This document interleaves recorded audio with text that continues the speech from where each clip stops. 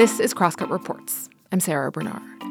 Today, we're diving into something happening all around us in Seattle, even though most people don't realize it. Sex trafficking. In our region, we are the largest metropolitan area, and anywhere that there are lots of people, and specifically lots of men, there's going to be lots of trafficking, because 99 to 100% of buyers are men. That's Audrey Bedke, Director of Programs at Real Escape from the Sex Trade, or REST, a nonprofit organization that serves survivors in King County. June Guzman manages the 24/7 hotline and emergency shelter for REST. In this episode, we talk with June and Audrey about their work and what it's shown them about the urgency of this issue in our region right now. But we focus mostly on that hotline, what people who call are often looking for, what it's like for June to answer those calls, what stories still stick with both June and Audrey, and what a hotline like this, at its core, really means. I was curious just to sort of get some definitions up top. I think people who are not involved in this conversation very often might, have different ideas about the term sex trafficking. And I was wondering how you define it. Yeah, there are two elements to sex trafficking. The first is trading sexual services for something of value. The second part that makes it trafficking is when a person is doing that because of force, fraud, or coercion, or when they are under 18 years old. So the idea is that it is trafficking when a person is not engaging because of their choice, not because they are an adult who is wanting to do this, but because there is a third party that's coming in and interfering, or because there is the age element. When you're under 18, you can't consent to trade sex for something of value.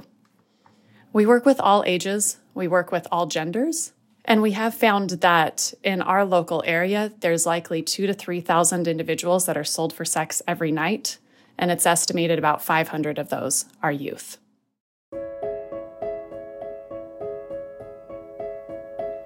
Seattle is known to be one of the top cities for sex trafficking. The reality is that trafficking is happening here, and it's happening at even more alarming rates since the onset of COVID. Both women were allegedly being used in a sex trafficking scheme. SeaTac International Airport, an area that can be a hotspot for trafficking.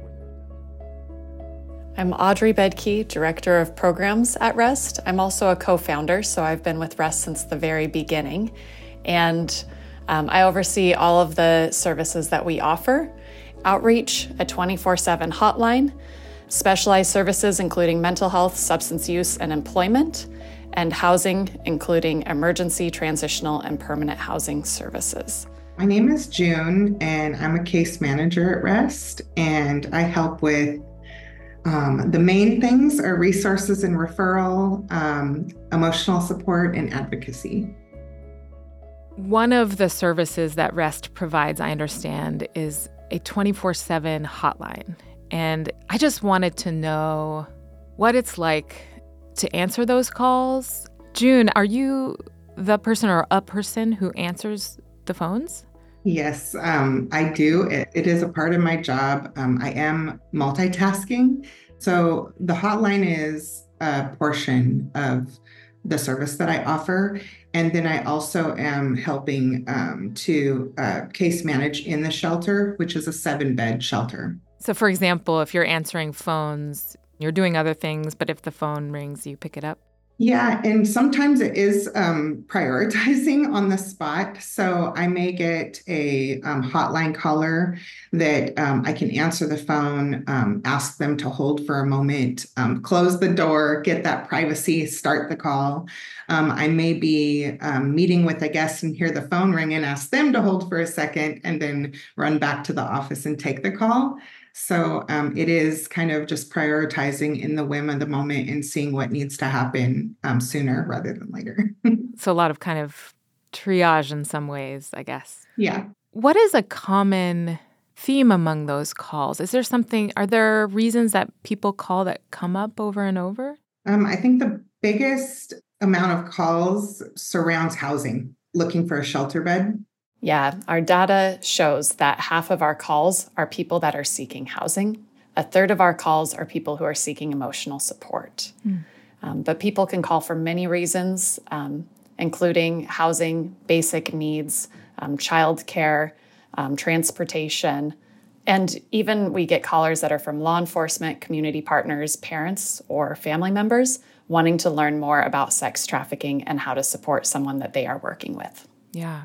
Right. I mean, housing, it's kind of the biggest issue in this entire state. So I could imagine that's a lot of what people are needing and asking for. I wonder, June, is there a call that you've gotten that you think might stick with you? There's a lot of calls that are really just impactful that I won't forget. One of the calls that sticks with me is a hotline call that we received from a caller that had fled her own home and trafficker after she was set on fire. And she called the shelter looking for a bed. And then we helped her get to the state from another state.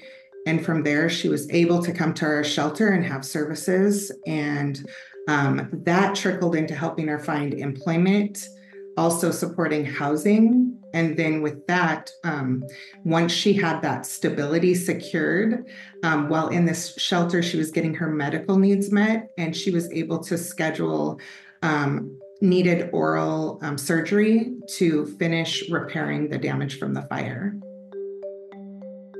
Wow. When that call came in, what did that feel like for you? It kind of feels like I'm taking in new information when I hear a unique story. And I just naturally have this, what can I do instinct is what do we have available? What is something that I can search if I'm not able to provide a service in that moment that will help? I think in that moment, just listening and finding out the context so that I can meet the need as a whole, because sometimes there's a lot of context and you could think instinctively, I need to give this person this, but once they tell the whole story, there might be a different perspective. And so just listening. Sometimes we don't get enough information and we have to make a decision based off of it. And I remember there was a day that a client called and said, I'm at this gas station and I need an Uber right now, and hung up the phone. And we thought, we don't know who this person is. We don't know what the situation is. We don't know what's going on, but let's take the risk. And so we sent an Uber there. The Uber driver picked them up, brought them to our location. And then from here, we were able to find out more of what was going on. And in this case, she had had a former buyer who had found her and had made threats towards her. And she actually was someone who had worked with us before, and so she felt confident that we might be able to show up in that moment. And then she was able to make a plan from there, how to decompress and what she wanted to do next. June, I was curious if you encounter a lot of fear from people who call, who need to be anonymous, or maybe they're always anonymous, but they are afraid of asking for help because of what their trafficker might do. I mean, is that something that comes up in some of your conversations? It does come up. We are able to save a name that they go by. And I try to, if I sense that there is some fear to creating a profile or something like that, then I offer that as soon as possible, just going through the motions, just adding that safety element in whatever way needed while we're talking. And I think asking the right questions and listening in, seeing gauging where the fear is. Is it 100 right now, or is there just a few specific things that we need to get past for barriers to be able to move forward to meet their needs? If it is 100, what's the response? Asking permission, I think, is huge. I just think it makes a difference. And this has probably been done for me in some parts of my life, where when someone says, let me know where I can meet you with this, it sounds like you need this. Do you have any ideas for how I can get this information to you or how you can better access this? What have you done so far? And then, do I have permission to ask a couple more questions? Or how do you feel about this is a lighter way of asking permission. How do you feel about answering this? Those kinds of things can be really helpful in the beginning of a call. I wonder if there was a call where someone just needed someone to talk to. Does that happen? Yeah, definitely. I've had a call where there's been specific emotional support and they knew what they wanted. And then I've had a call or calls, I should say, on both ends where they call for one thing. And then after having time to be heard, we find out there's several things. With the specific caller, this person wanted help with some grounding exercises. And I was familiar with the term, but he seemed like he needed really specific grounding techniques. And so I was able to search the web and find one that he had asked for, and then help walk through some of those grounding techniques. And it just felt like it was really needed. And by the end of the call, that person was calmer and able to just have a casual conversation and thank me for the services and let me know that they'd call back later. And that was really helpful. So I thought, well, I did something new and I learned something new and I was giving emotional support. So that felt great. We had a client once who said, when you lose your job, when you have somebody yell at you, when you have a bad day, who do you call? Well, I don't have a grandma, I don't have a best friend, and even if I did, they wouldn't understand my trauma. But every time I call the REST hotline, they get it. That's what the hotline is all about for us. I'm thinking of a call that keeps popping up in my head, so I must need to talk about it. It was one of those calls where they called for something, and what I was gathering was more they needed to be heard. But it was multiple things, and some of which may have been mental health. And so they were calling thinking that someone was climbing up a ladder to their window, and they had the burner on and they were boiling water so they could throw it out the window and be ready. Gathering more information, they had called authorities, and it seemed that they had done that often. And so we did kind of breathing and counting exercises while gathering more information. And I was able to get to the point with that caller where they felt like they did not see someone climbing up the window, and they were able to turn off the burner. And I think also have the time that was needed to be heard in that conversation. And so it was like a de-escalating moment.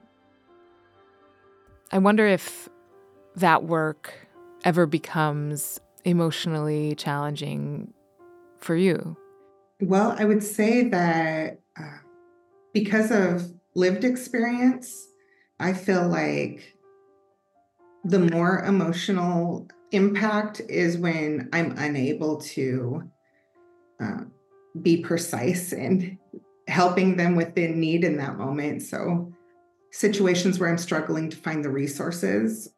I'm trying to think back to moments where I just ended a call and like, let me take a breather. I think those are the moments where you have to know self-care and turn to those methods.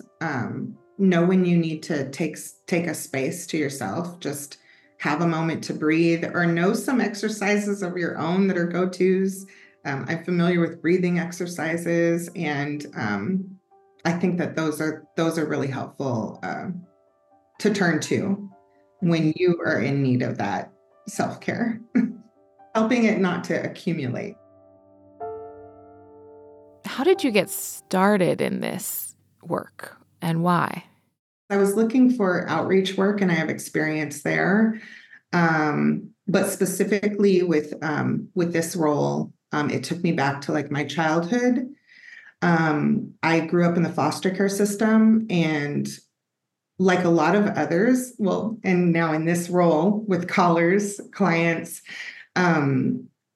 trafficking can be embedded in like the history of our families. And while in foster care, I kept in touch with my grandma, but my support and an advice that she would give me is something like, because of the things that she learned growing up, you should never be broke because you can always put a mattress on your back and stand on the corner.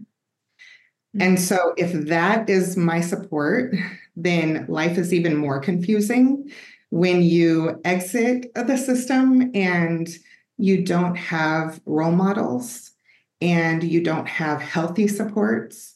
And I think the hotline is that bridge to like healthy supports and people that you can trust and know better, that they'll be there to at least guide or hold your hand through something or bridge that gap to something that's needed to make life a little less confusing and challenging. Audrey, how about you? I had worked with homeless youth, and as a young adult, I had a friend who was recruited by a pimp. And as I started working with homeless youth, I saw there were a lot of youth that were also working with pimps, or what they often described were their boyfriends, but they were utilizing sex to support their boyfriend, and in that, having their entire life trajectory changed. So I saw the emotional toll, the physical toll, and saw how difficult it was for them to begin to hope again in a life where they could control their moves, they could determine what they wanted, and they could act in ways that felt safe. So as I watched my friend go through this, as I watched homeless youth go through this, I knew that I couldn't go to sleep at night if I didn't do something about it. And being able to be a part of it is better than looking away from it. What do you think is really kind of still needed or the most needed in this region right now when it comes to supporting survivors? Based on my experiences and working with individuals on Hotline and in the shelter, it would be housing stability. It's hard to grow a community when you're not posted somewhere yet. Housing was the number one need that was identified when we started, and today that continues to be the need. And even though Rest has an emergency shelter, we're at a 90% capacity.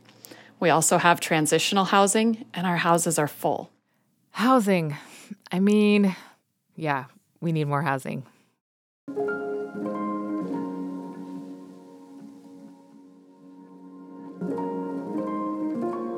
What do you fear and what do you hope? I fear that our world is becoming more impersonal and that we are seeing people more for what they can do for me, how they can benefit me, rather than seeing them as human beings who just being is worthy and valuable enough. And I hope that we could live in a world that sees relationships the way that we see our brothers and our sisters, our family members, and we would see that my well-being is connected to my siblings' well-being. Well, I hope to change people's lives in this role, the way that I've had opportunities to change mine. And I would say not continuing to do this work, because I do feel like work can be a challenge and it is a job, but there's always this voice in my head that says they need me, just like I needed someone. And so it just keeps me coming back and wanting to reach people in this way. When somebody helps without obligation, it tells you that you're worth more than what money can buy. What can help make a person feel like they're worth it and they're loved. And so I just don't want to stop this this journey to reach people and to help them from where they're at. And it starts very young. So for me, changing a life, even in early 20s, 30s, 40s, 50s, even, older than me, I still feel like I'm reaching that child that was caused harm. And so that just means so much to me.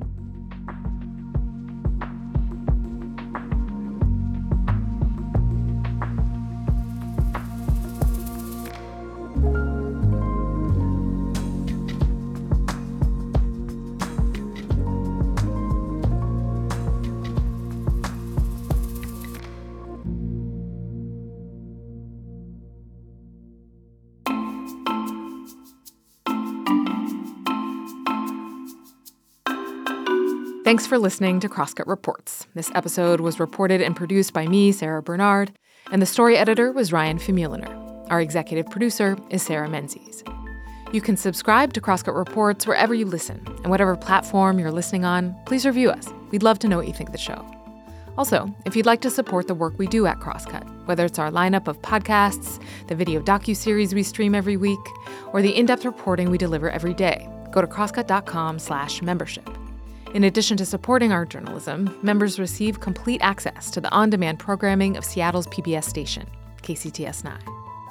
For the latest political, environmental, and culture news from the Pacific Northwest, visit crosscut.com. Crosscut Reports is a product of Cascade Public Media. I'm Sarah Bernard. We'll be back soon with another episode.